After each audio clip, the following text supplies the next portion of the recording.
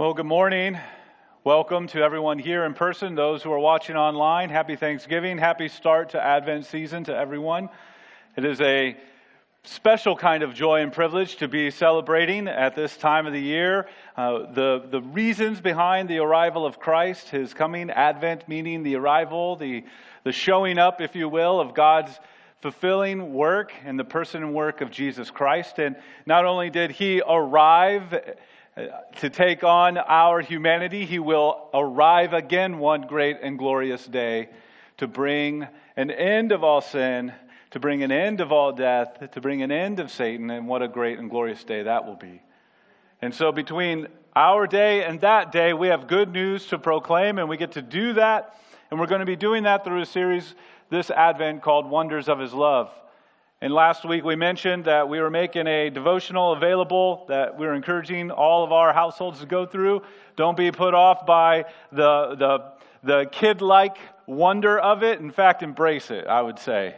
Do the crafts. I don't care if you're single, if you're empty nesters, if you're family, whatever. Take some time and be encouraged in the week. And so we have a few of these left on the way out. If you haven't grabbed one, please do so. But wonders of His love, and specifically finding Jesus in Isaiah. So we're going to be in Isaiah this month. So if you have a Bible, go ahead and turn to Isaiah. It's probably about middle of your Bible. You'll find it somewhere near the middle mark of your Bible. Isaiah chapter 9. We're actually going to consider verses 21 and 22 of chapter 8, and then we're going to read the first couple of verses of chapter 9. Jesus, the light of the world, fulfilling what we are going to be reading here this morning. Isaiah, starting in chapter 8, verse 21. They will pass through the land, greatly distressed and hungry. And when they are hungry, they will be enraged, and will speak contemptuously against their king and their God, and turn their faces upward. And they will look to the earth, but behold, distressed and darkness, the gloom of anguish, and they will be thrust into thick darkness. But there will be no gloom for her who was in anguish. In the former time He brought into contempt the land of Zebulun and the land of Naphtali, but in the latter time He has made glorious the way of the sea, the land beyond the Jordan, Galilee of the nations. The people who walked in darkness have seen a great light. Those who dwelt in a land of deep darkness, on them has light shone. Let's pray. God, as we consider your word this morning, as we take into account your promise and fulfillment and all of that coming together in the person and work of Christ, whom we're celebrating this season, all seasons, He's worth celebrating in all the seasons of life. God, it is for us light. Left to our own hearts, it would be darkness, and yet you have shown light. And I pray that as we come to your word and as I proclaim it, that you'd be with us in the preaching, the hearing, the receiving, the believing, the trusting, the clinging to this, your word, for our good and your glory, we pray in Christ's name. Amen. The holiday season can be a season of gloom for many, and maybe for those of us in here, there's a good number of us who feel gloomy during this season rather than the joy and the merriment that we see all around us.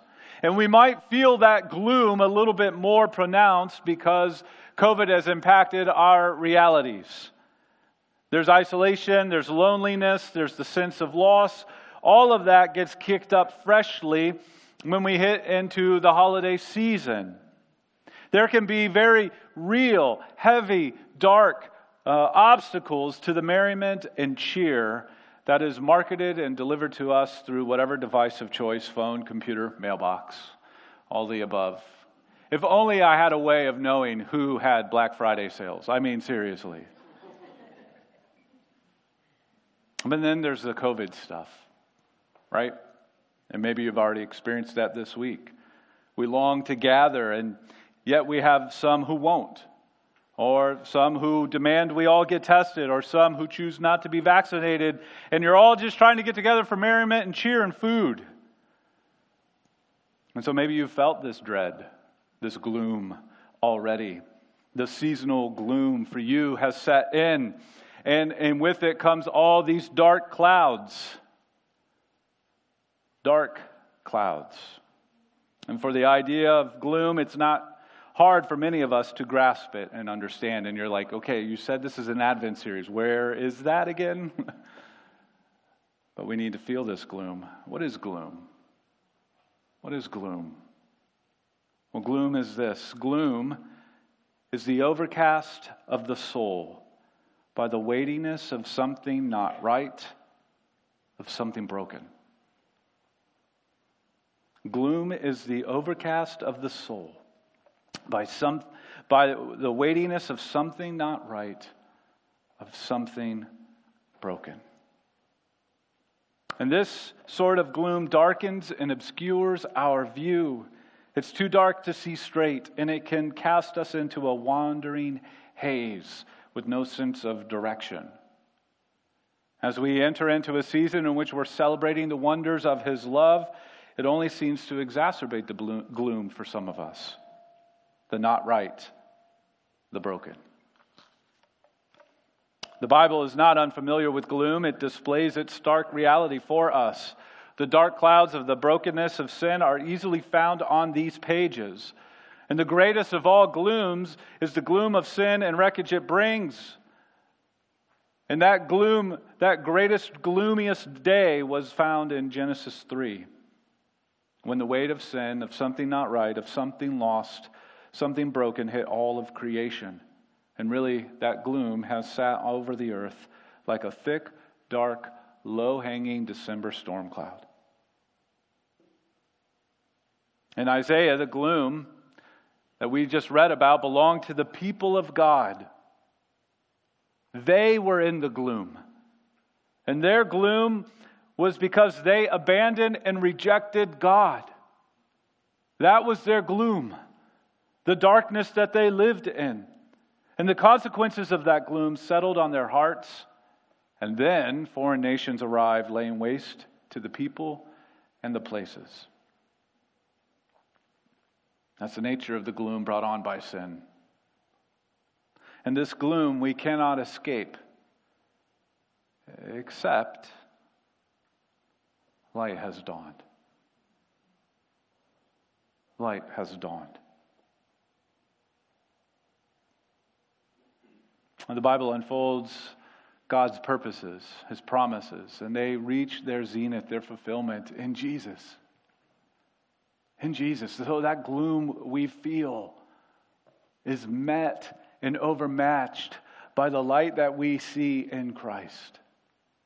And we're going to consider that this morning, both the gloom and the light. We're going to consider that because really, apart from the light, there's no chance for you and I to see.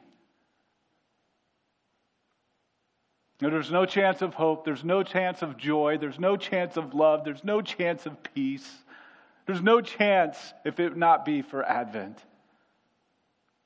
So hopefully our hearts will be encouraged Christward today, even if we might feel the gloominess all around or all within. As we tackle that, we're going to look at how Jesus is the light of the world.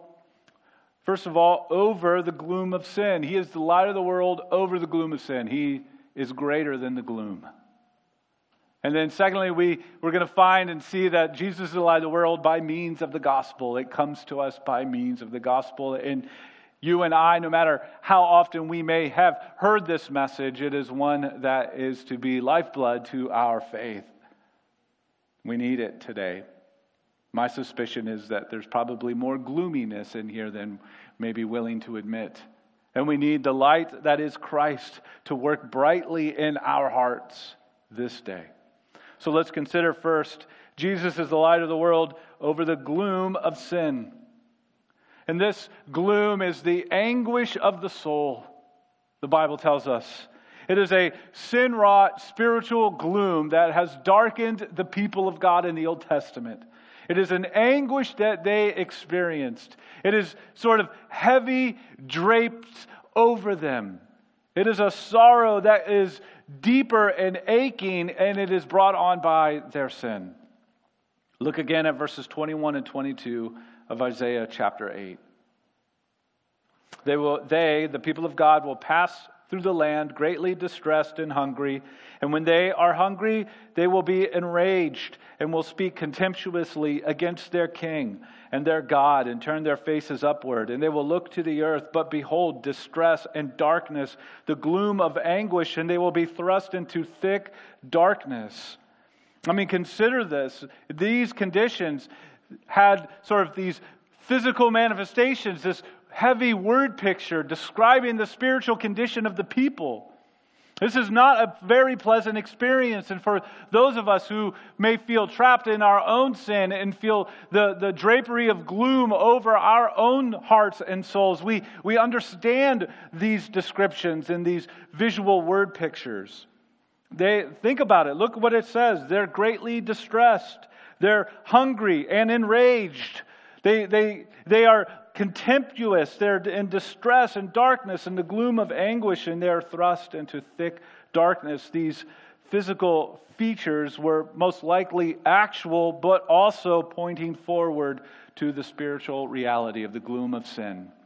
We can't sugarcoat sin and what it does and how it devastates. It is the absolute possible worst that we could ever experience in life. Sin, our own.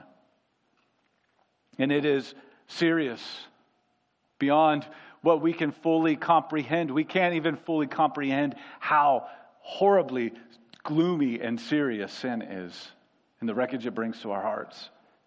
I mean, think about it. Sin in this passage and in our own lives is devastating. It brings complete wreckage. There's no semblance of any moral standing. And what sin deserves is due justice. That is, apart from God's grace, otherwise unavoidable. That's how serious this is. And sin is overwhelming. It's not only devastating, but it's overwhelming, like a disaster that is so catastrophic that there's really just no hope of restoration. It's what it does to our hearts, to our minds, to our thinking, to our living. And sin is like the post-apocalyptic world that our pop culture is so fascinated with. That's actually sin. Sin leaves us in a wasteland, wandering around like spiritual zombies. That's what it does to us. And if God were to peel back the curtain and let us see truly the seriousness of sin when compared to His holiness, we would absolutely be horrified, terrified, find it revolting, and we would probably melt in its presence by its sheer awfulness. You're still thinking, this is Advent, Sean. It's not what I thought. There's poinsettias and lights. What are we doing?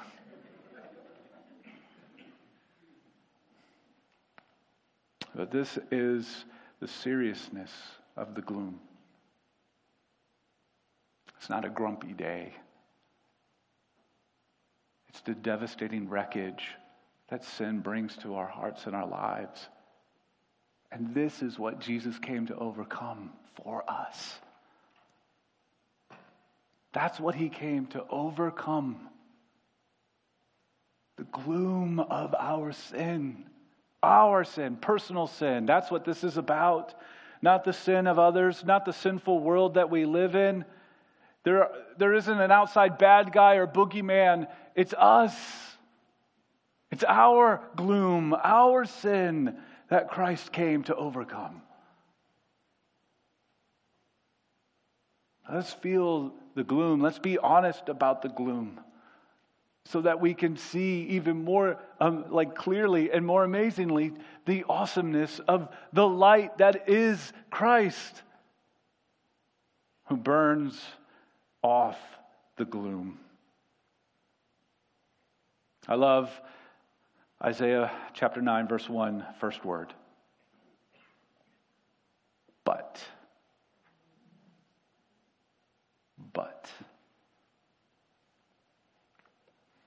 Jesus is the light of the world by means of the gospel.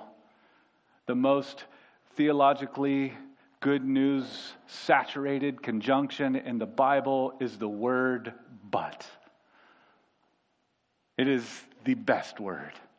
We just considered the seriousness of the gloom of sin, but there's something better, something greater, something stronger, something more amazing to come after the word but.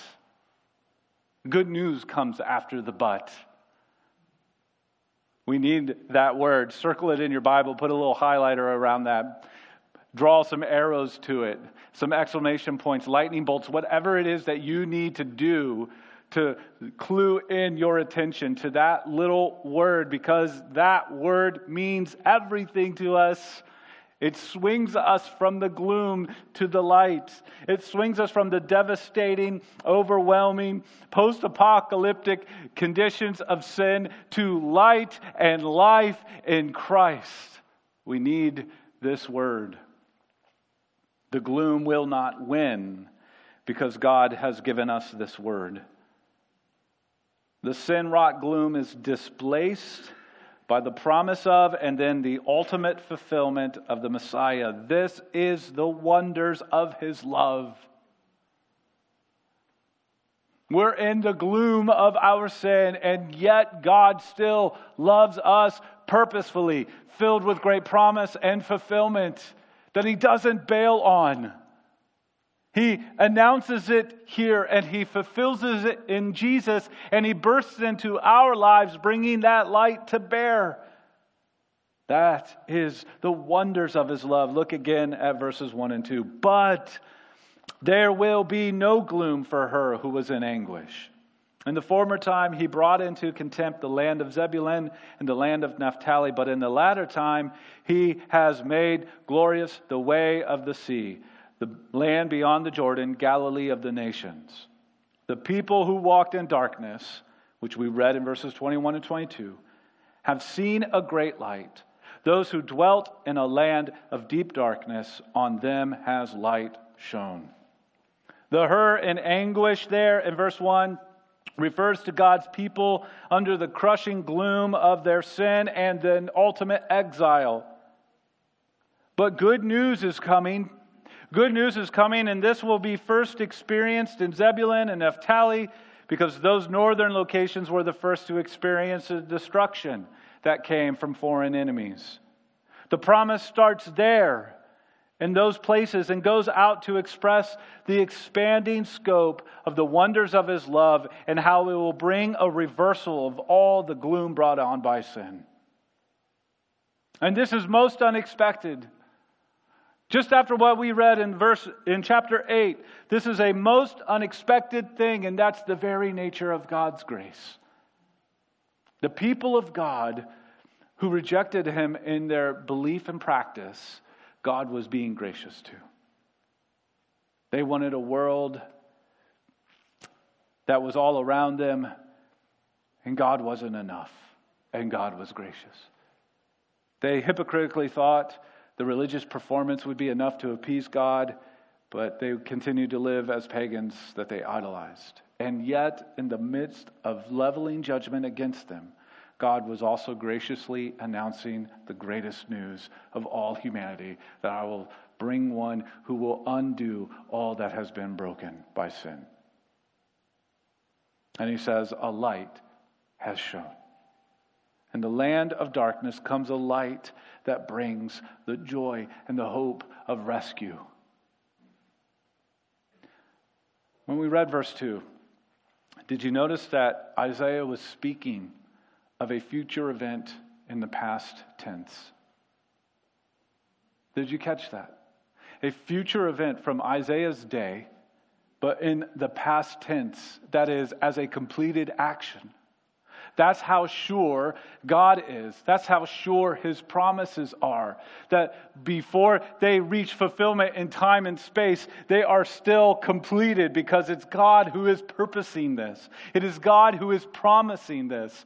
Nothing can dislodge God from what he is set out to do. Nothing can thwart God from fulfilling what he has promised. Nothing can stop God from doing the good that he purposed to do in the person and work of Jesus Christ. So that from our time-limited perspective, when we look at it from a different place of time, it's still a completed action because God is behind it.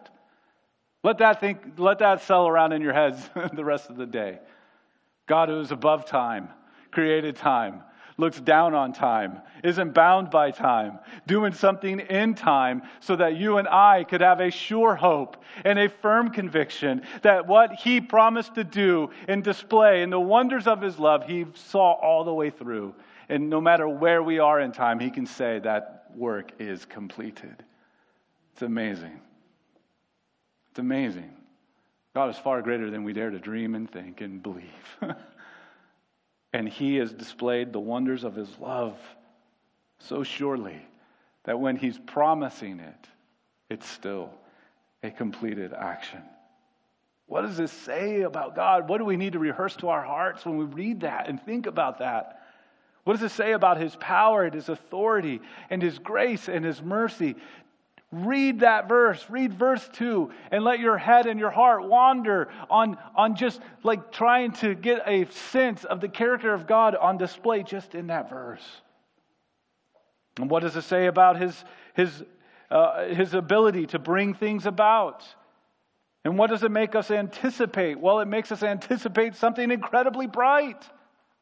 As we feel the darkness and the gloom of sin, so we should feel then the exhilarating joy of the light that would be greater than that gloom and that darkness. Because ultimately this light that is shown is pointing us to Jesus and the good news of what his arrival means. Jesus is the light that has shone. He's what's anticipated here in verse 2. Consider verses 4 and 5 of John chapter 1. In him, that is in Jesus, was life, and the life was the light of men. The light shines in the darkness, and the darkness has not overcome it. The darkness loses to the light. The light burns off the gloom of sin. The light wins, the dark loses. It's the nature of it. Little kids know that theological principle too, right? Dark doesn't feel great, does it? You flip the light switch, change of perspective. Jesus is the light that has shone. We also see that Jesus is additionally, the glorious fulfillment that does overcome the gloom. Very specifically, though. So we read about two little places called Zebulun and Naphtali. Those are very interesting references. They're, again, referring to northern kingdoms that fell first from Assyria that came down to lay waste to the people of God. These are things that occurred in the Old Testament in the days of Isaiah. Devastating waste.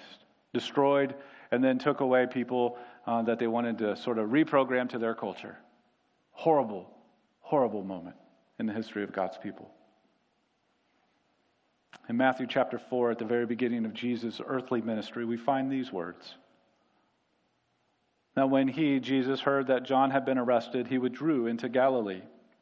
And leaving Nazareth, he went and lived in Capernaum by the sea, in the territory of Zebulun and Naphtali, so that what was spoken by the prophet Isaiah might be fulfilled. The land of Zebulun and the land of Naphtali, the way of the sea beyond the Jordan, Galilee of the Gentiles. The people dwelling in darkness have seen a great light. And for those dwelling in the region and the shadow of death, on them a light has dawned. From that time, Jesus began to preach, saying, "Repent, for the kingdom of heaven is at hand." He is the light that overcomes the gloom. He is fulfilling God's promises. He is the one in which we find our hope, our joy, our love, our peace, our rescue. Not only is he the light that we see in John 1, not only is he fulfilling specific promises that we see there in Matthew 4, but Jesus is also the very same light and good news that you and I who turn to him in faith receive. He's the one that we receive. That's what's shown in our hearts. That's what came cascading down on our gloom of sin and brought us life and rescue. And he's also the good news that we then proclaim. Consider 2 Corinthians 4:6. For God, who said, "Let light shine out of darkness," has done what? Shone in our hearts to give the light of the knowledge of the glory of God in the face of Jesus. Our hearts, under the blanket of the heaviness and darkness of our sin, could not hold off the burning light of the good news of Jesus Christ. God shone through that and brought us light and life. He did that work in us. And if your heart is currently under the gloom of sin, if you haven't ever seriously considered the person and work of Jesus Christ, this thing called the gospel, the good news that we hold up and hold out to you, that we sing about and pray about and preach about and sort of like hold on to, because there's nothing else that we can hold on to in this life. If there was a moment ever in your life to consider that, now is the time. Now is the time to consider what it is that we hold out in this gospel.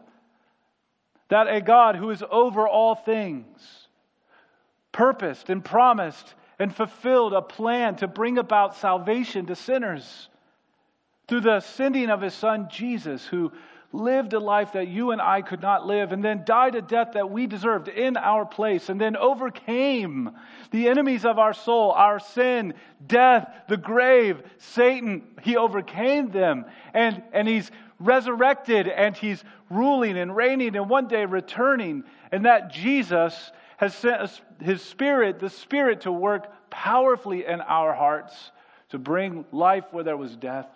So we would respond to this good news with faith and repentance, just as he said when he began to preach. That we believe, we turn away from the gloom of sin, and we look to Christ, and we see in Christ one who lived, died, and lived again so that I might live. And then the Bible says, all who put their trust and hope in Jesus Christ will not be ashamed. All who put their hope and trust and faith in him will be saved. That's good news. That goes out to all people, all places, at all times. God has overcome the gloom of our sin through the person of Jesus Christ. That's for us today, right now. That's the gospel. Jesus' public ministry began with the preaching of that gospel. And Jesus went on to display power over sin and temptation. And he began to preach good news. And he called broken people to follow him. And this continues on now, right now. Jesus is the Messiah to come deal with sin fully, finally, and with forever implications. And this means that you and I, we can live rescued lives, rescued from the gloom of sin, living out the joy that is announced in the good news that the King has come, the Messiah is here, and he has overcome the gloom of sin. Look and behold the wonders of his love. Know this joy. Rest in it. The dark front of the gloom of sin has been pierced by the remarkable light of Jesus, the King who conquers our foes of sin, Satan, and death. And only in Christ will the gloom be displaced with unspeakable joy of rescue and restoration. So may we be a people this season and all the seasons after, be a people who wonder at his love, thriving in it, with hearts eager to announce it to others so that they too can share in that with us. Let's pray. God, we ask that you would indeed do that work in us. We pray that you would help us to see,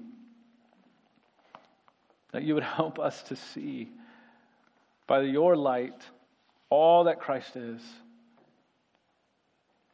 He is the light of the world who's stepped into our darkness and opened our eyes to see. God, I pray that we would know that with great joy and wonder this morning. That would do well for our hearts to think on and meditate on that and wrestle with that in the week ahead. Whether we are single or empty nesters or families or what have you, as we reflect on these truths this week, God, I pray that you would bring timely encouragement to us. That Jesus is indeed the light of the world. He makes us see. God, we ask all this in Christ's name.